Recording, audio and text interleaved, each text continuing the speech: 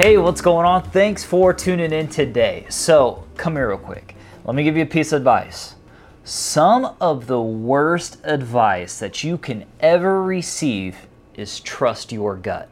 Seriously, some of the worst advice you can receive is trust your gut. Has anybody ever said that to you?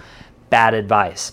So let me just put it in this perspective. My wife and I, we love the Cheesecake Factory. It's one of our favorite places to eat. I mean, they have options.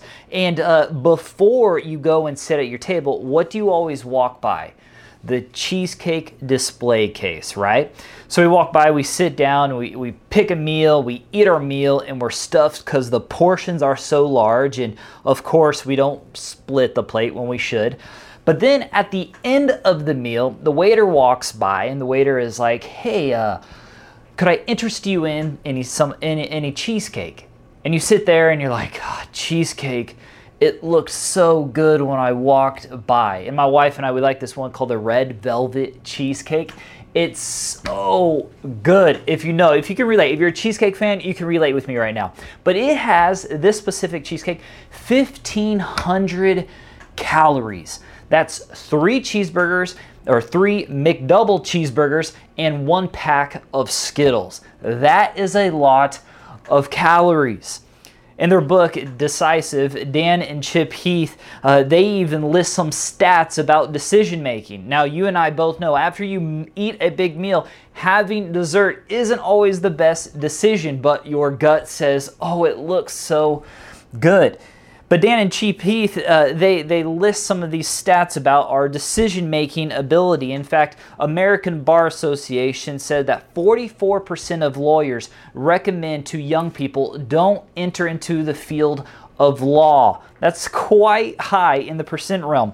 61,000 tattoos in the year 2009 were reversed, and now a lot more people are getting tattoos, so that number keeps climbing higher. And in the city of Philadelphia, teachers, over half of the teachers quit every 4 years into their tenure. Basically, they're drawing this conclusion that you can't trust your gut. And honestly speaking, you and I both know that trusting our gut can be challenging. Do we pursue that career? Do we ask that person on a date? Do we get married to that individual?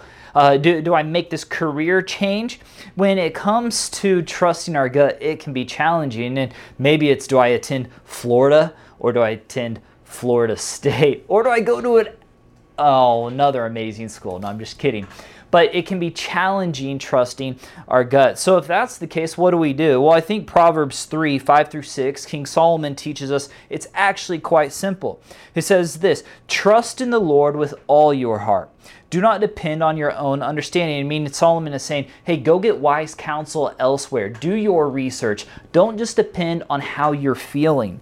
Seek His will in all you do. And in other words, open God's Word and say, hey, does this decision line up with what God's Word says?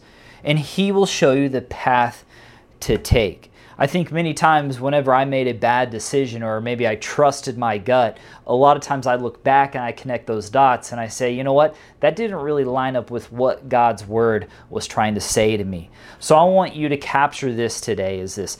Seek His will to learn your way. Seek His will to learn your way. Let's pray. Lord, we give you this time. We continue to ask that you help us to seek your will so we can learn your way. And for that, we'll always trust and not lean on our own understanding. Your great name, we all say, amen. Hey, remember one more thing. Keep the faith.